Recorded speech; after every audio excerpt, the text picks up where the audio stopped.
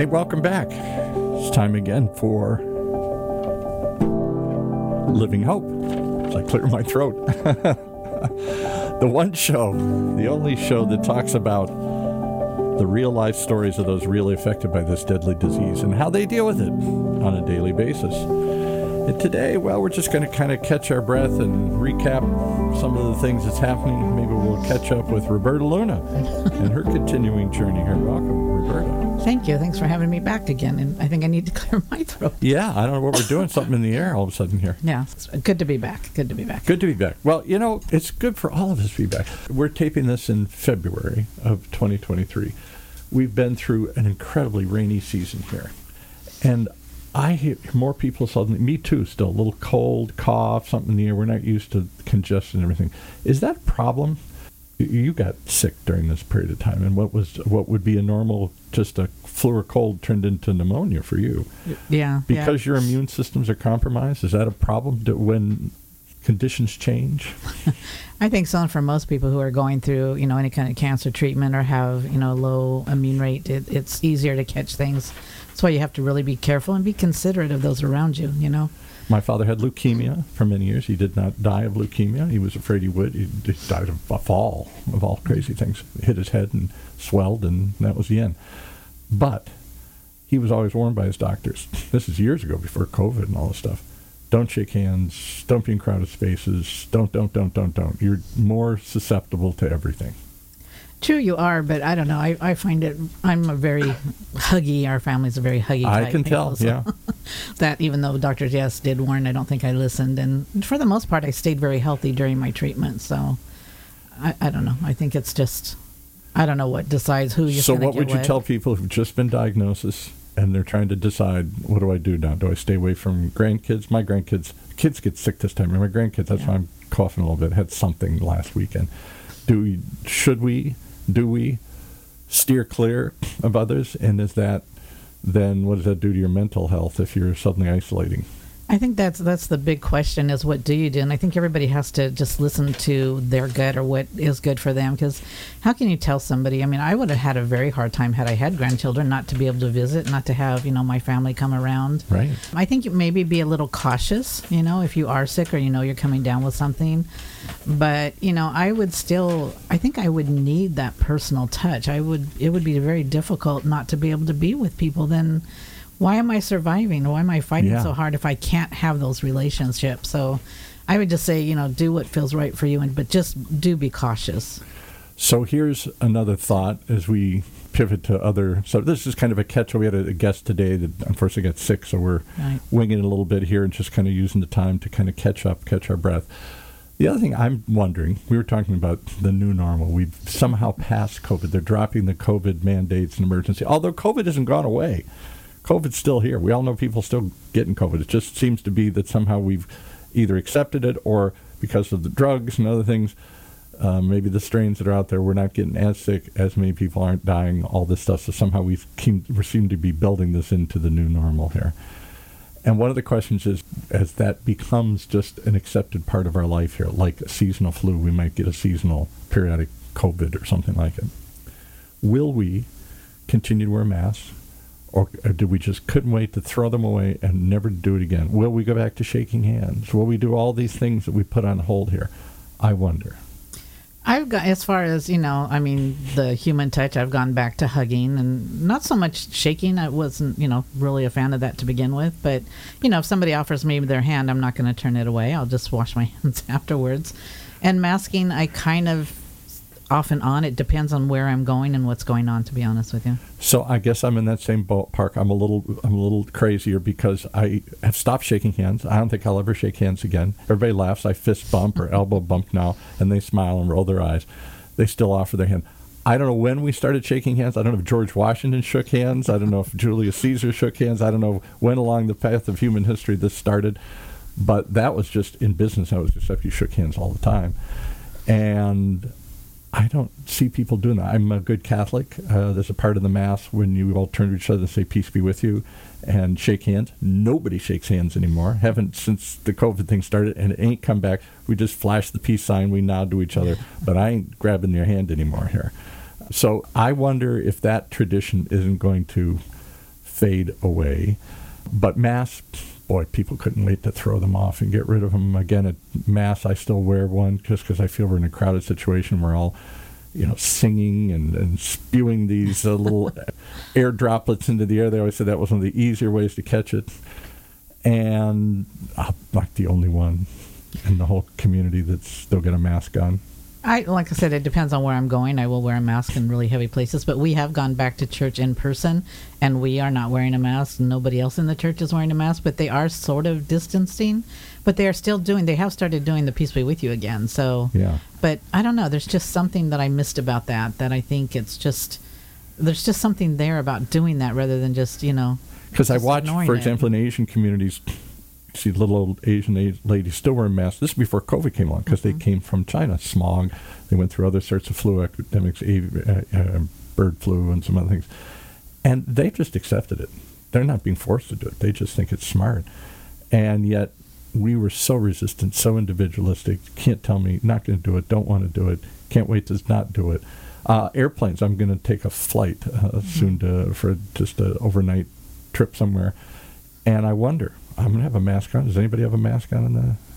It's funny. We had, a friend that traveled recently, and they did the same thing, but he was the only one with a mask on. Yeah. Nobody else had one on. Because I never like sitting in a plane. The air is always crappy. It's really convenient. One person's got a cold, it's floating through the whole thing pretty quickly there. Exactly, and they're packing them in, so it's not like you have any room, not really. Turning the air over very much or whatever. You certainly don't have the 6-foot distance, right? No. So I wonder, again, as a society, whether we're going to go back to these sorts of things as we look at whatever this new normal is supposedly we come out of the other side here, or stop thinking about it and stop acting like we got to do something special. But in your community, the community of people who are survivors, who are dealing with a serious life-threatening disease, will they be different? Will they continue to wear masks, continue to distance, continue to isolate, continue to exercise extra caution? Most of the survivors that I have contact with have pretty much going back to what they did before, but again, they are very cautious. I mean, if they know somebody is sick, then, they stay away from them. And when they do go into the medical facility, they are wearing a mask. So they are being cautious, but they're kind of going back to leading the life they did before. They're going back to the movies, they're going back to events. So they are doing things, but they are being a little more cautious about it. And I get the appeal of that, particularly for us Americans. You can't tell me what to do. I can do whatever I want to do. We're very individualistic. But is that smart? I thought we would, because I'll tell you what, not only didn't I get COVID over the last 2 years, I didn't get the flu, all these other things I used to get regularly, just because we were more distanced, more cautious, more precautions. So there was an upside to it. I don't think I'm alone. No, and I know there's the mask whole issue is controversial, but I did believe, it did something, I think, because, again, like you said, I didn't have a cold or flu the whole time during COVID. I got COVID in the early days. Yeah. But, once we realized what it was and I started masking and watching what I was doing, I didn't have a cold until I got that cold, this year when it turned into pneumonia. But up until then, I had been fine. You know what surprised me about this conversation, and we'll move on to something else here, is you started, and as you do so many times, as everybody these times, no hard, fast rules anymore. Do what feels good for you. When did that become the rule of my health care? If it feels good. My wife, for example, has high blood pressure. Her doctor gives her high blood pressure pills. I said, did you take them? No, I didn't feel like it today. I don't know if I believe that. No, I'm not sure. I'll take a half a pill. So we're all does it feel right? We're judging everything on how it feels. Do I feel comfortable with that? Do I feel that makes sense? Do I feel like I believe that? We're not trusting in authorities anymore. Your doctor, the news, somebody who said this is what you do, and we listened. My dad would stand on his head if his doctor told him to do that. And well, in the early days, that's it. We put our doctors on a pedestal, and if they told us take 2 aspirins and call me in the morning, we did it without asking questions. Never. And my dad, something would come up, and he'd say, well, let me go ask my doctor. I said, Dad, here, it's right on the internet. I got the information. I talked to this one. No.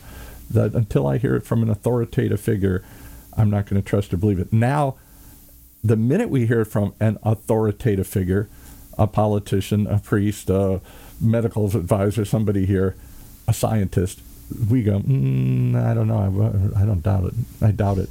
We seem to doubt everything that officialdom says. Well, it's because you don't know what to believe anymore, because I think because of COVID, you got so many different stories and answers and what you do and wear what a you mask. Don't Wear a mask. It's real. Yeah. It's not real. It's so it was big. very It's bad. confusing on what to do. So I understand why not trusting.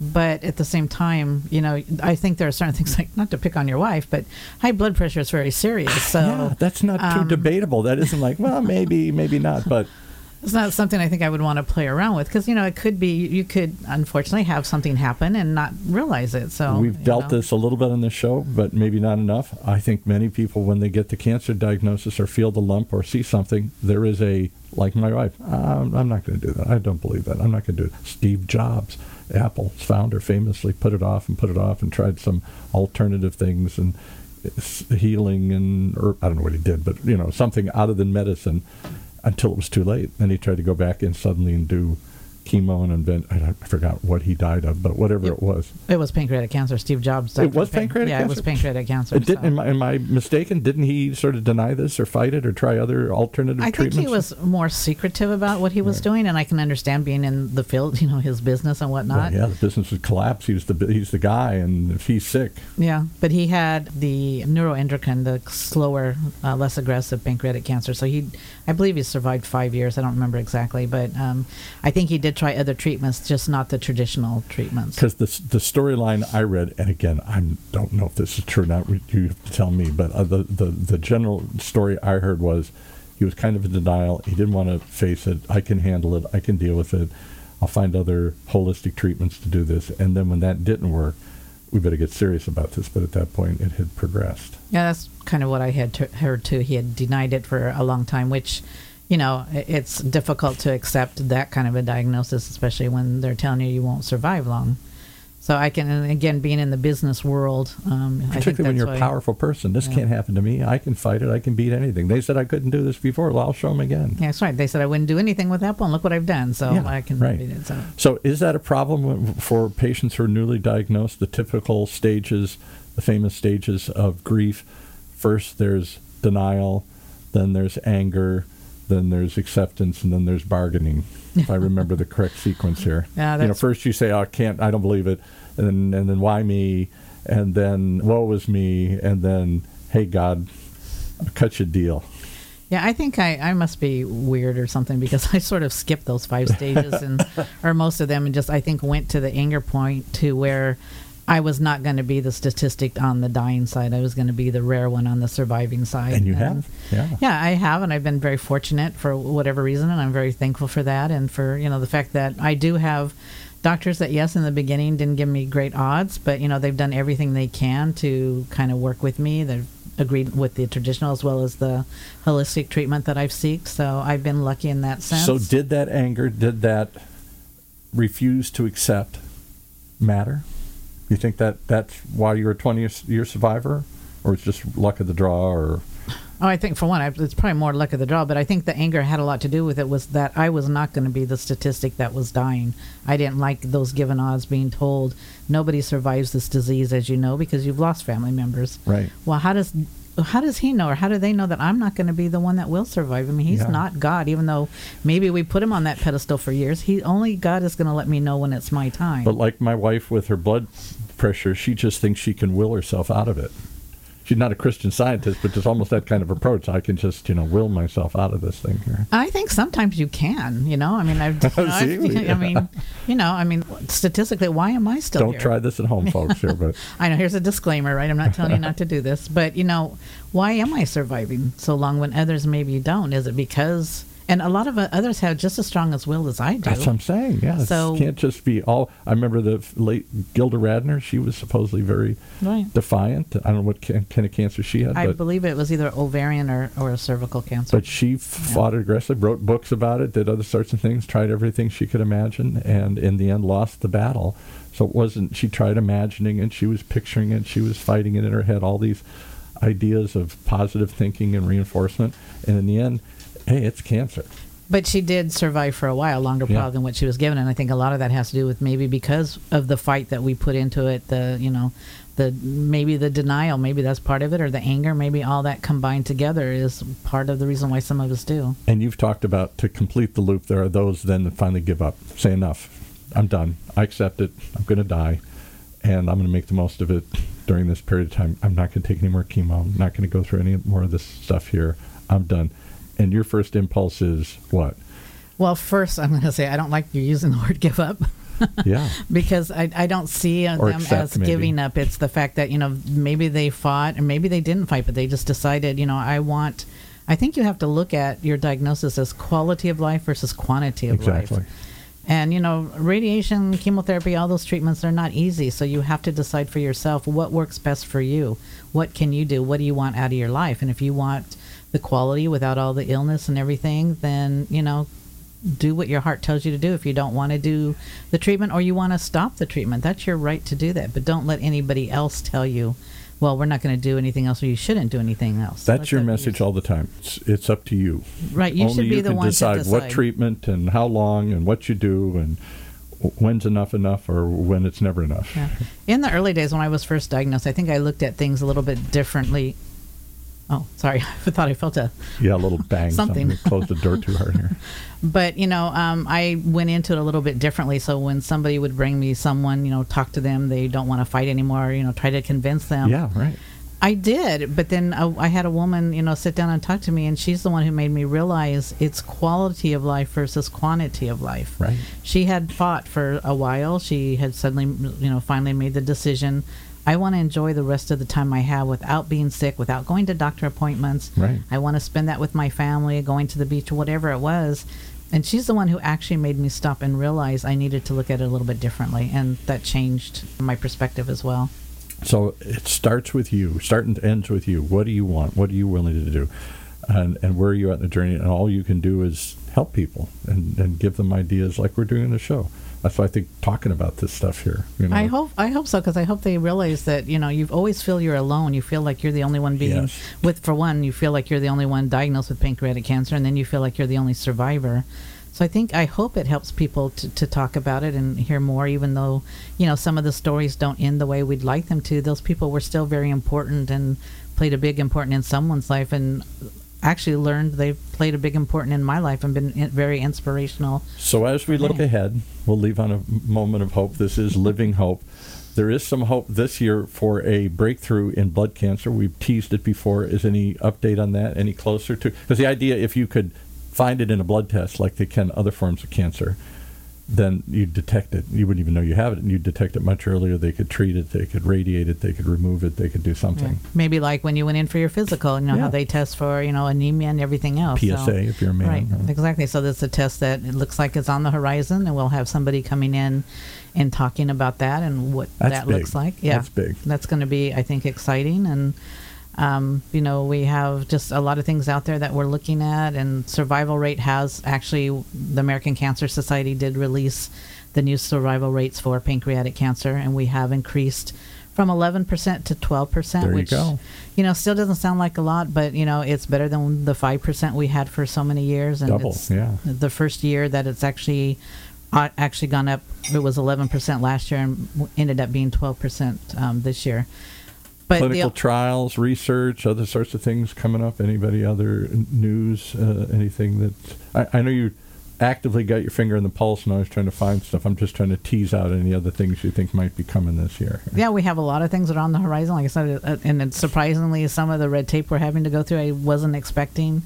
Red tape being, there are some, we won't tease it up, but there's some researchers here in the community, and there's a red tape you got to go through. I don't know, is it time to release? Should we announce it? What do we say? And they don't rush to tell these things. They're reluctant sometimes to tell these things. I think they're being a little cautious. For one, they don't want to give false hope. Right. And for another, then it doesn't look good, and I'm sure it doesn't feel good when things don't work out. So. And if it's a drug, they don't want anybody to know what they're doing because it's a secret. We're in stealth mode. We'll tell you when we're ready, not when you can catch up here. All right, so stuff like that. And then events. We're headed towards the spring. This seems to be event. Why is spring event season here for you guys? Well, in the past, PanCAN, the Pancreatic Cancer Action Network, has allowed us to do what we call our PurpleStride, which is their signature event, whenever we chose to. And ours was always in November because of November Awareness Month. But they've decided last year to try the one day. So now they have 60 events on, this year it will be April 29th. And we're lucky to be back at Angel Stadium, so we're really looking forward to that, having our event back there. This year we'll be in the front where the red hats are instead of in the back of the parking lot. I think that'd be cooler. So we're really looking forward. But you're still going to go into the stadium and run through the stadium and see your name up on the Jumbotron and all that type of stuff. Yeah, we still have some things from last year that we did, but JB is going to also do some other new things, so we're looking forward to seeing that. We're going to try streaming. Where stream was up for a while, but it went down for some reason. We're going to try and figure that out, see if we can share that with the community through Facebook. Yeah, it would be great for them to see it if they can't come out and watch it, or even to watch it later with some of the things they might miss. And so April's a big month. At the end of the month, we got that. At the beginning of the month, I hear there's a big jump coming again here. Yeah, I do this crazy thing. I like to celebrate life through jumping from an airplane, so, Which seems counterintuitive. I'm going to put my life at risk to celebrate my life here. Well, it's and it's hard to explain, and people I know think I'm crazy, but for me, it's like we go at least maybe 14,000 feet up in the air. You're looking out, and yes, I am strapped to somebody, so I'm not by myself. But there's no safety net there. There's no mattress I'm going to fall into. No. But if I can look down and I can jump that high up, I feel like, pancreatic cancer can't touch me. It's kind of a way to reaffirm. That's an amazing, because I have so many fears and phobias. I'm afraid of flying. So I can't imagine going up in the plane and then jumping out of the plane. I don't even want to go up in the plane, and now you're going to get me to jump out of the plane here. Well, as people always say, why do you want to jump out of a perfectly good airplane? I can tell you, it's not perfectly good. It's very rackety. It makes a lot of noise. It's not comfortable sitting in. You can't wait to really get out of it. Well, I hope, like in previous years, we can convince somebody to come out and cover this thing. In previous years, you've had local news channels like Channel 9 or Telemundo or something come out. KCAL came out one year and Telemundo came out, so we're hoping maybe they'll want to come back. And And I said, don't you jump higher every year? Do you go, if it's 20 years, do you go 20,000 feet? But you said no, because... Well, I asked last year if we could go 20,000. They said if you want to wear oxygen, and I don't want to wear oxygen, so...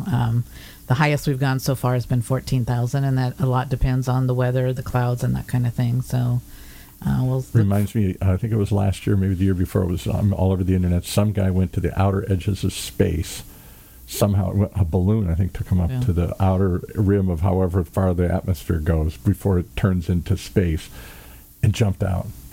And, of course, he had a special suit on and all this kind of stuff. I think it was that squirrel suit or something. It was, and it took forever. Yeah. It took quite a while for him to get down there, and he was going pretty darn fast. Yeah, it doesn't last long enough. It takes you almost 20 minutes to get up to the plate, up and high enough. Uh-huh. And then coming down, it goes way too fast. 20 seconds or something, it feels like. Well, it's a little slower than that, but I wish that it was more time coming down, but, Doesn't it scare the Jesus out of you? Is it falling? It does in a sense. Because like I said, you're standing, you're looking up, and you're looking down there, and it's like, you see from high up, everything is perfectly planned down there. It looks really great, but it is a little nerve-wracking. But like I said, if I can do that, then I don't think pancreatic cancer or anything. Yeah, What's the scariest part? The initial jump out, probably? Actually, it's the trip up. Because really? It takes so long, so you have all that time to anticipate. Think about it. Oh, I hadn't thought about that. Yeah. What am I doing? Rather than just when you finally do it, you're committed. Yeah. It's just like, you're going up, and especially for me, I think I've been up 9 times, I think, now. So. And is there a point where it's peaceful? Yeah. Just after the chute opens, it's just so serene. And my other thought is, it sounds crazy, but that's the closest as I can get to God without being there with Him. Yeah, right. We all think of heaven knocking on the door. Right? Hey, I'm closer.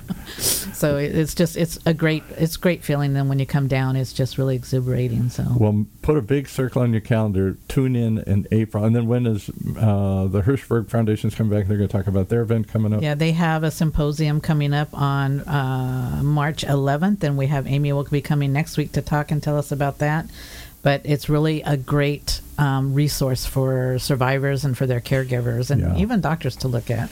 So you can check them out at pancreatic.org. They have their information about their symposium coming up. It's from 8:30 in the morning to, I believe, 3. Up at UCLA? Yes, and it's it really is worth it. And you get a nice, healthy lunch. It must be a cost to it or something? No, it's free, actually. So that's the great thing. It's free to survivors and their families. So really check it out and tune in next week. Like I said, Amy will be here, and she'll talk more in detail about it. So if that doesn't do it, I don't know what will. Lots of stuff coming up. Maybe some big breakthroughs this year. Certainly lots of big events in March and April, including the big jump again here.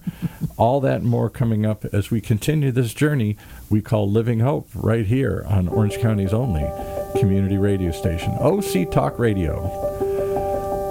providing hope, inspiration, and education for those living with pancreatic cancer, sharing the real-life stories of those really affected and how they deal with it on a daily basis. And, of course, always offering a number, a place to go if you need help, if you want to know more.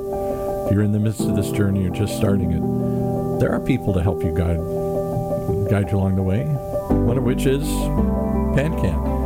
The patient services number for PanCAN, 877-2-PANCAN. 877-2-PANCAN, the Pancreatic Cancer Action Number. And all the others we've talked about, we've had numerous organizations on through the years. Check them out, call them, support them, and learn more. Or just come back and ride along as we continue this journey. Thanks so much.